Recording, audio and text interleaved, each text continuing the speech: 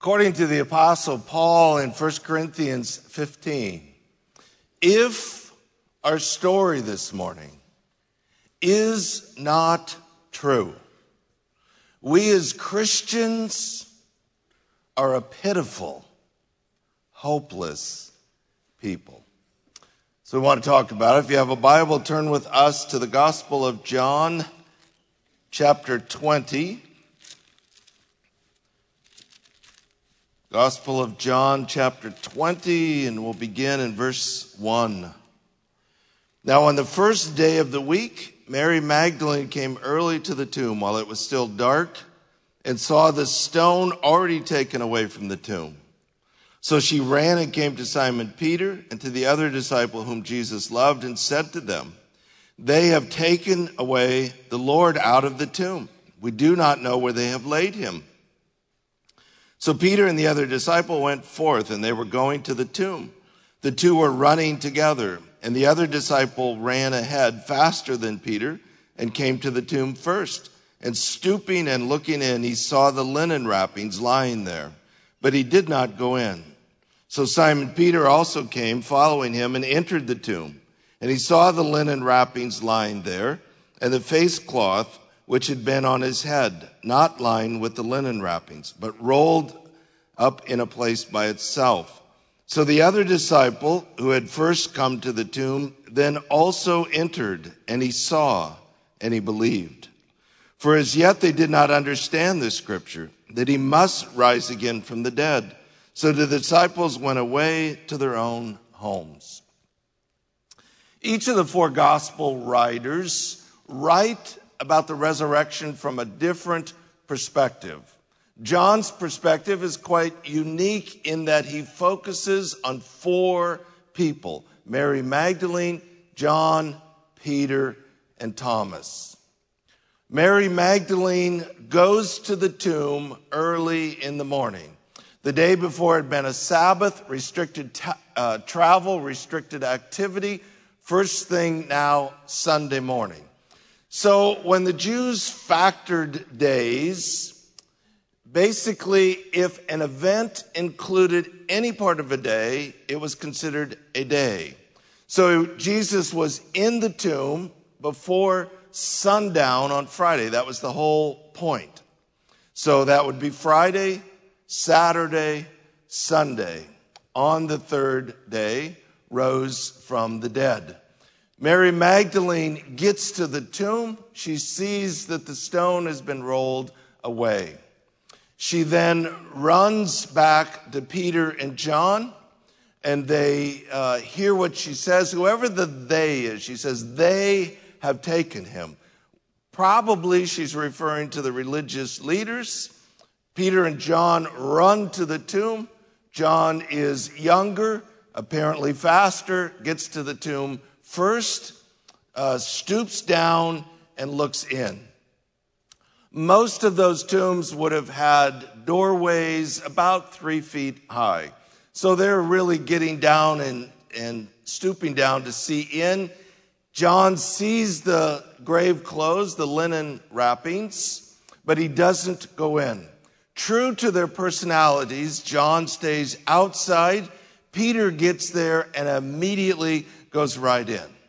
Peter sees the linen wrappings, and how he describes them basically is with the idea that the wrapping around Jesus' body was still there as if his body was in it, only his body wasn't. Once you take the wrap and all the spices, this would become kind of a cocoon. The face cloth then is separate. Some of the texts say folded or bound. Probably the best translation would be wound. It carries the idea that what was wound around Jesus' head was still sitting there. John then goes in, and immediately when he sees the linen clothes, the grave clothes, the text says he saw and he believed.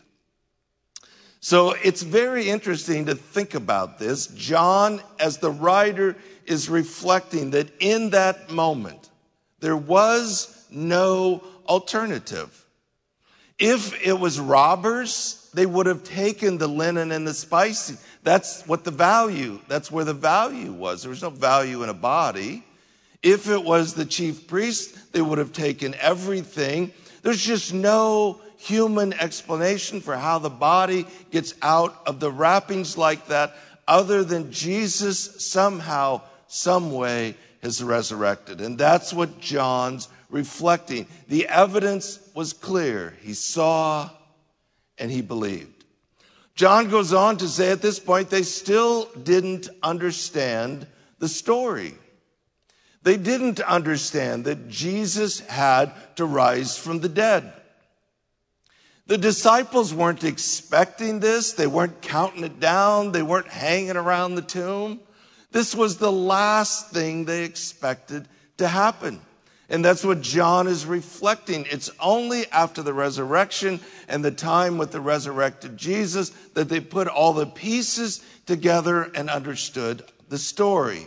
The first time the story's actually reflected would be Acts 2, 50 days later, the day of Pentecost, when Peter delivers his sermon and puts the whole story together. Verse 11, but Mary was standing outside the tomb weeping. And so as she wept, she stooped and looked into the tomb. And she saw two angels in white sitting, one at the head and one at the feet, where the body of Jesus had been lying. And they said to her, woman, why are you weeping?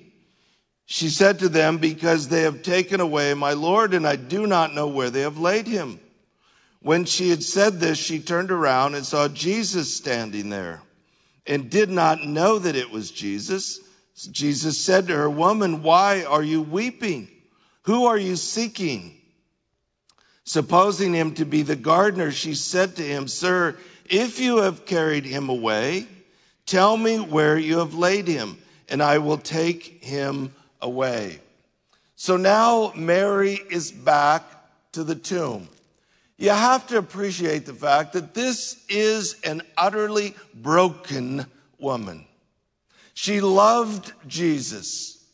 Probably for the first time in her life, she had experienced hope. She had experienced a message and a person that gave her hope in life. But now she has seen this person whom she so loved be scourged, be tortured, and be executed. He has been put in the tomb, and now she believes someone has even taken the body. It's grief upon grief upon grief. And in this moment, she is utterly broken. She stoops down, I'm going to guess, down on her knees to see in that low door of the tomb. And there she sees two angels. Now, consistently through the scripture, when angels appear, they appear as humans. They don't appear as little angels with wings fluttering in the tomb. They just look like people. There's no reason why Mary wouldn't just assume these are people. The angel says to her, why are you weeping? That may seem like a rather insensitive question, but it is a critical question. Mary is weeping because she believes something to be true that isn't true. And as soon as she learns the truth is going to set her free. So that's the nature of the question. Why are you weeping? Mary says because she believes somebody has come and taken the body away. At this point, Jesus, the resurrected Jesus, shows up. Now, it's not at all difficult to understand why she didn't recognize him. Imagine this. She's on her knees looking into the tomb, and it's likely Jesus just shows up behind her. You could easily recognize that's a person. Jesus probably had his headdress on, but in her grief and brokenness, she's not going to turn around and stare into his face. She just knows someone is there. She assumes him to be the gardener. And in one sense, that's true. We'll come back to that. So Jesus again asks the critical question, why are you weeping? Whom do you seek? Again, Mary believes something that isn't true. That's why she's weeping. And she's about to learn the truth that will turn her weeping into joy. You hear the loyalty and the commitment of Mary in saying, if he's the gardener and has taken the body somewhere, just tell her where the body is. She'll go get it and she'll do something with it. To which then Jesus responds, verse 16. Jesus said to her, Mary. And she turned and said to him in Hebrew, Rabboni, which means teacher. Jesus said to her, stop clinging to me, for I have not yet ascended to the Father. But go to the brethren and say to them, I ascend to my Father and your Father, and my God and your God. Mary Magdalene came announcing to the disciples, I have seen the Lord, and that he had said these things to her.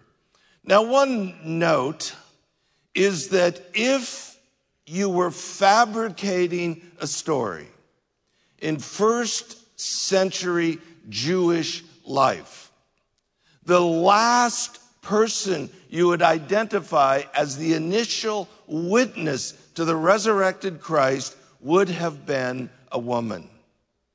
Women in this culture were not even allowed to testify in a court of law.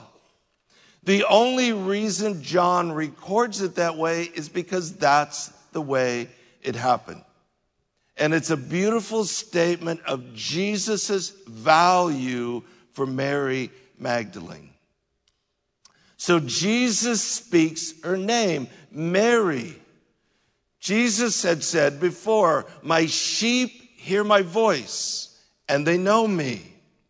So Mary hears his voice, realizes it's Jesus. I'm going to imagine whirls around and grabs him probably by the legs. When Jesus says, stop clinging to me, some of the translations have don't touch me, which is certainly incorrect. The word means to grasp or to cling. Mary realized it was Jesus and she hung on. What Jesus is saying is, Mary, it's not necessary to do that. I'm not ascending right now. In other words, I'm going to be here for a little while longer, but I am ascending. So you need to go to the disciples and you need to give them this message and tell them. Now, the message is very interesting. This is the first time Jesus has referred to them as brethren. It was unimaginable to use that kind of language for God in the Old Covenant. Jesus is saying something radical has changed, and we're family. I am about to descend to my Father, who is your Father, to my God, who is your God. Something absolutely radical has changed.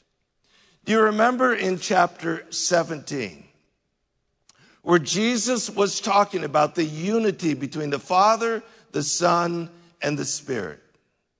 And he's praying that the disciples will be one as Jesus is one. As the Trinity is one. We talked in that passage about forever the Father, the Son, and the Spirit have existed together in perfect harmony, loving and celebrating one another. Perichoresis, what some refer to as the dance of God. That text goes on to say, because the Spirit of God dwells within a believer, the Trinity isn't just an example of unity, but rather we have been invited into the dance, to share in this dance with God. That's ultimately what we were created for. But for that to be possible, sin would have to be paid for and death would have to be conquered.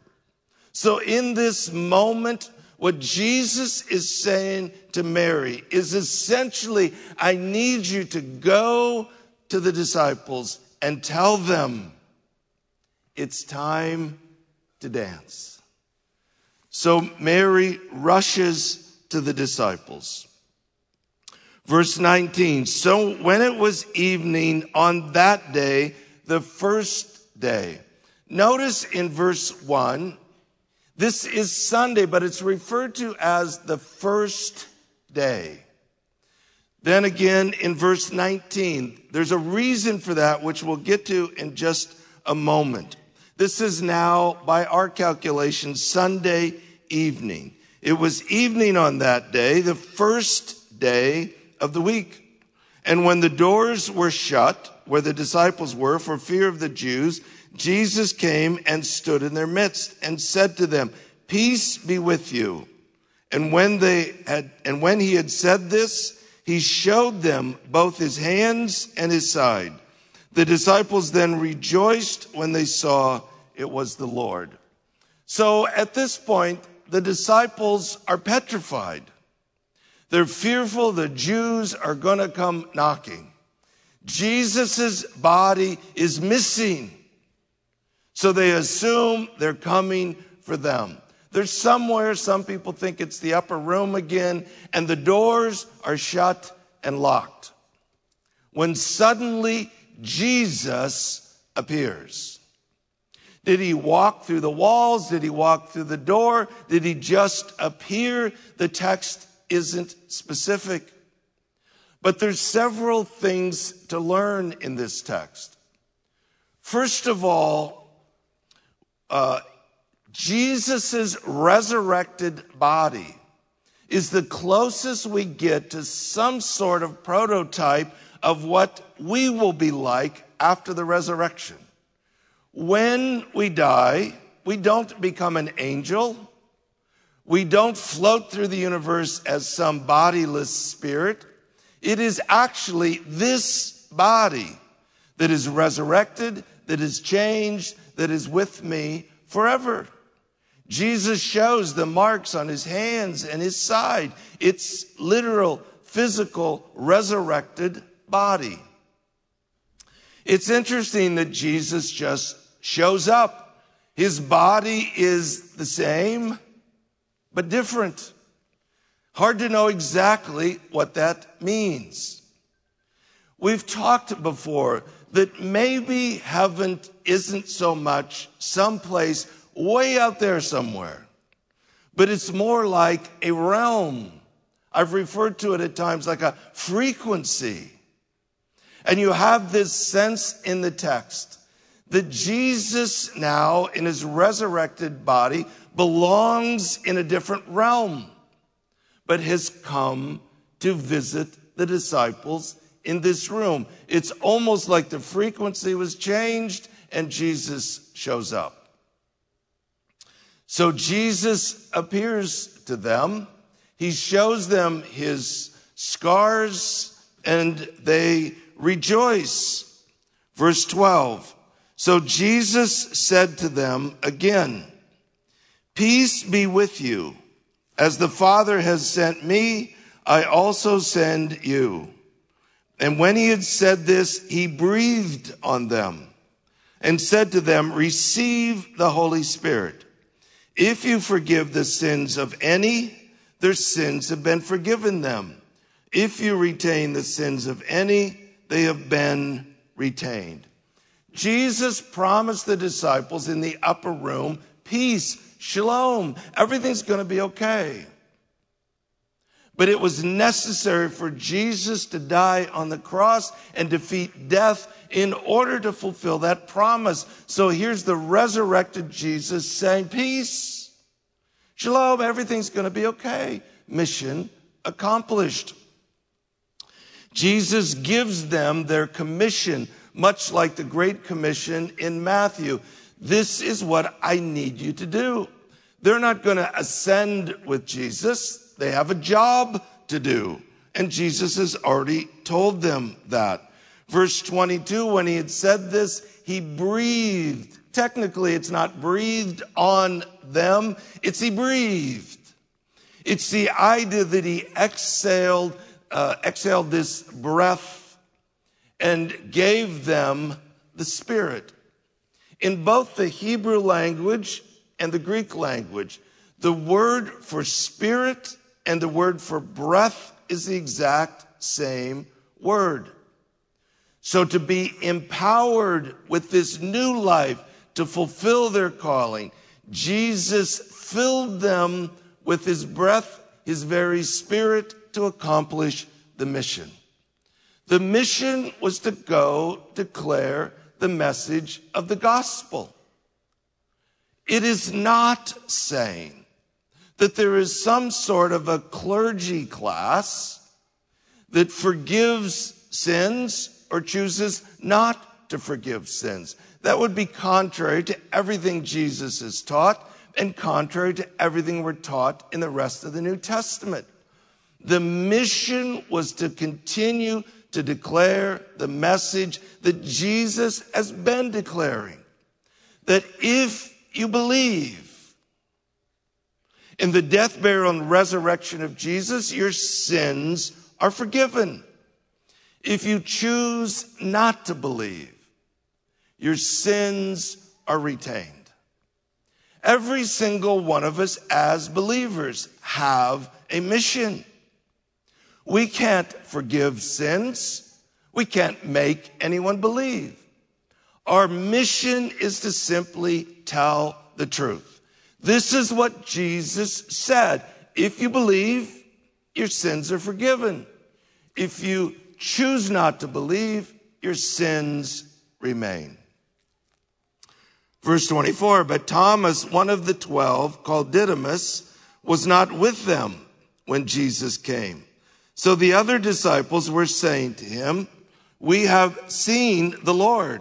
But he said to them, unless I see in his hands the imprint of the nails, and put my finger into the place of the nails, and put my hand into his side, I will not believe.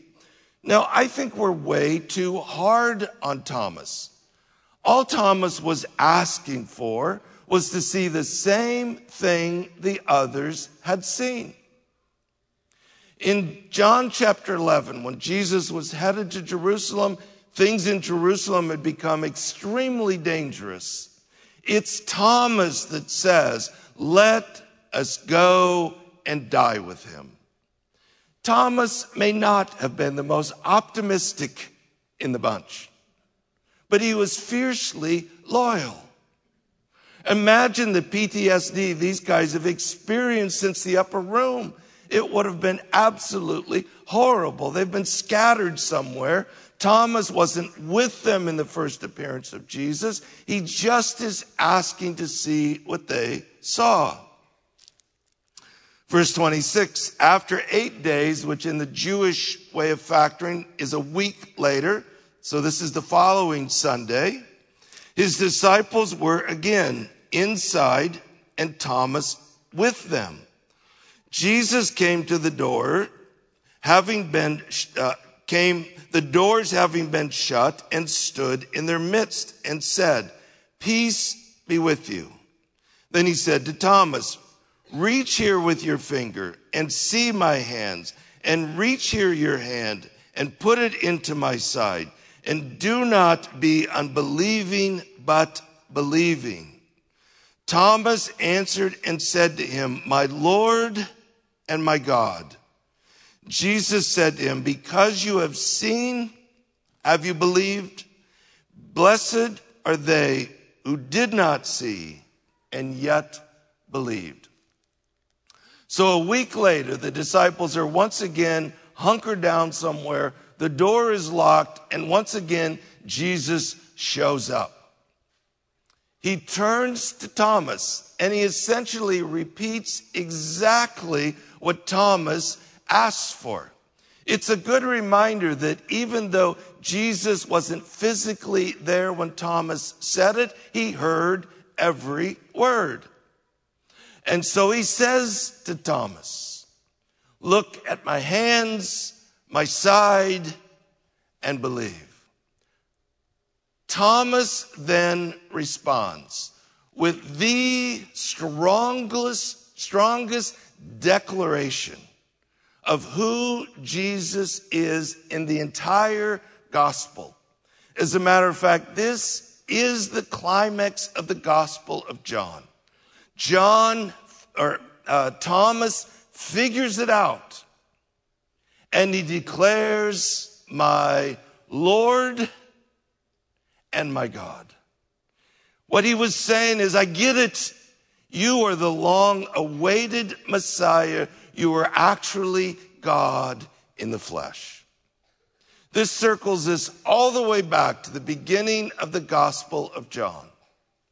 The Gospel starts with a reminder that the Son of God, the creator of the universe, took on human flesh to be the Savior of the world. It's come all the way back around, and Thomas gets it. I get it. You're the Messiah, you're my Savior, and you are God. Jesus says, blessed are those who do not see it like Thomas saw it, but still believe, referring to us.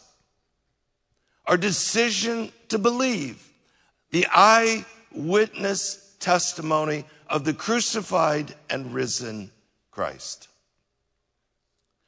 These 11 men would give their lives for the sake of the gospel. They would preach a message of a resurrected Christ.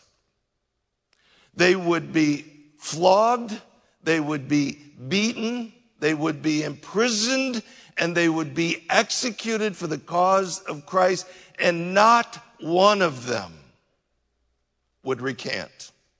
Not one of them would change their story, because they were absolutely convinced they had seen the resurrected Christ.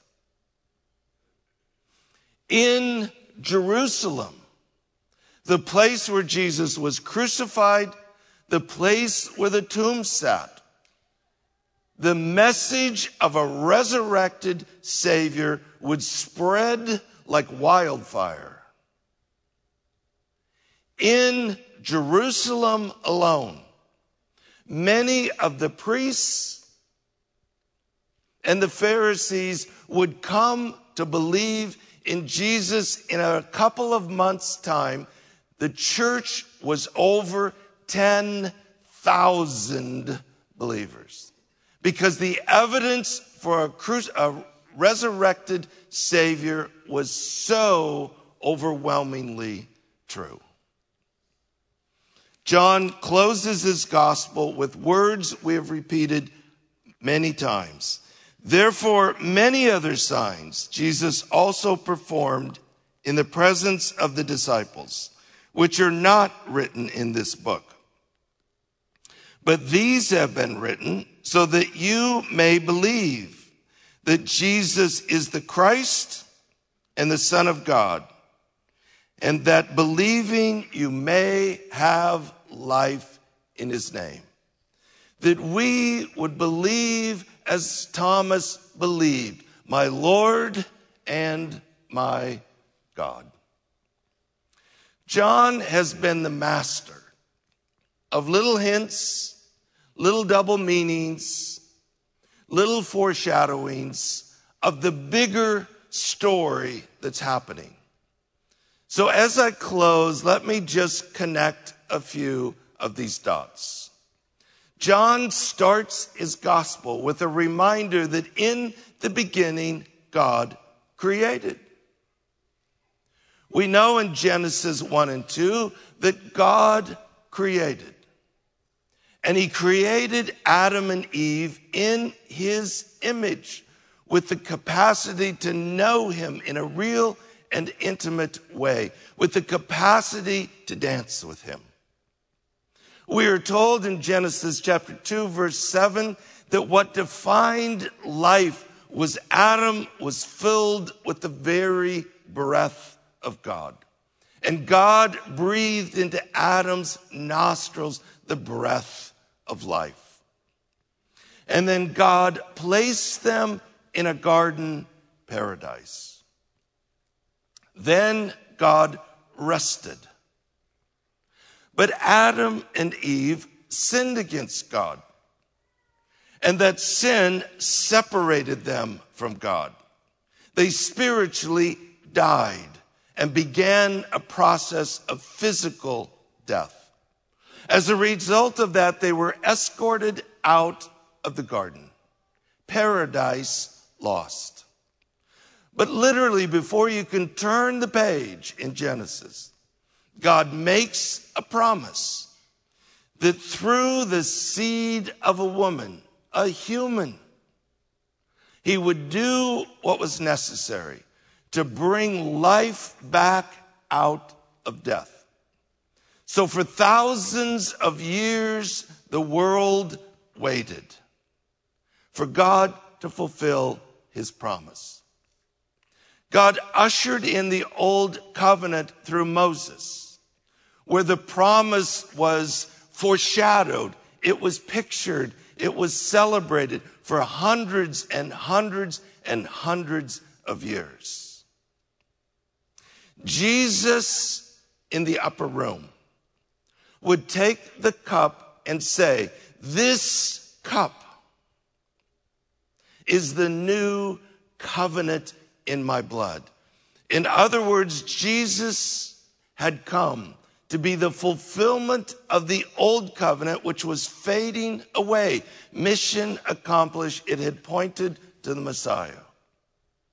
But Jesus' death, burial, and resurrection would usher in a new covenant. For that to happen, sin must be paid for. Jesus didn't just die. Jesus paid for sin. He took the wrath of God upon himself. At the end of his time on the cross, he himself uttered the words, "It is finished," mission accomplished. And with that, he died. But the promise was, if it truly paid for sin, then he would conquer death, which was the result of sin. So on the third day, he rose again as promised.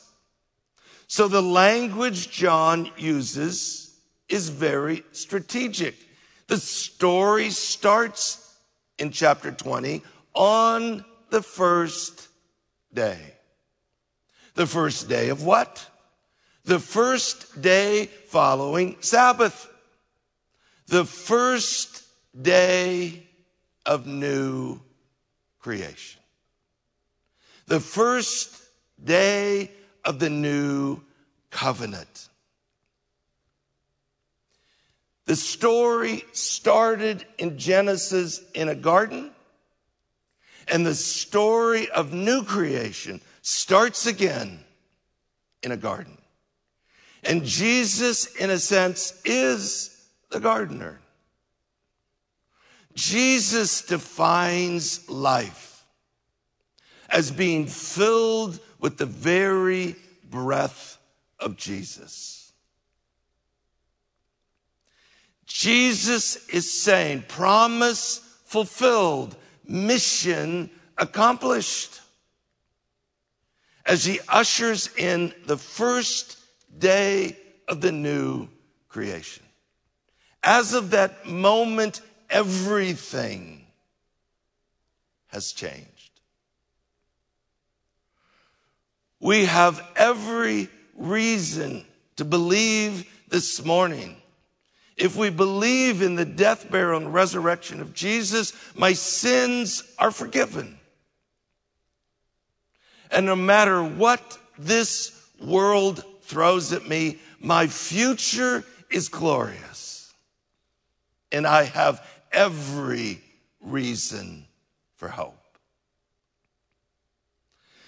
We might listen for the words of Jesus this morning when he says to some of us, why are you weeping?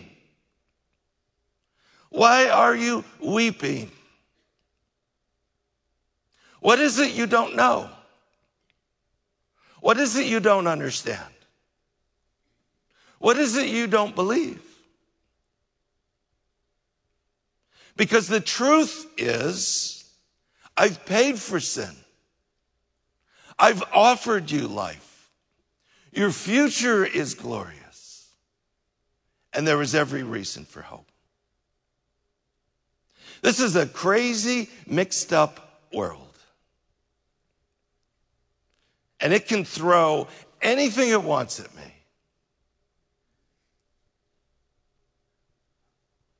But I know my sins are forgiven.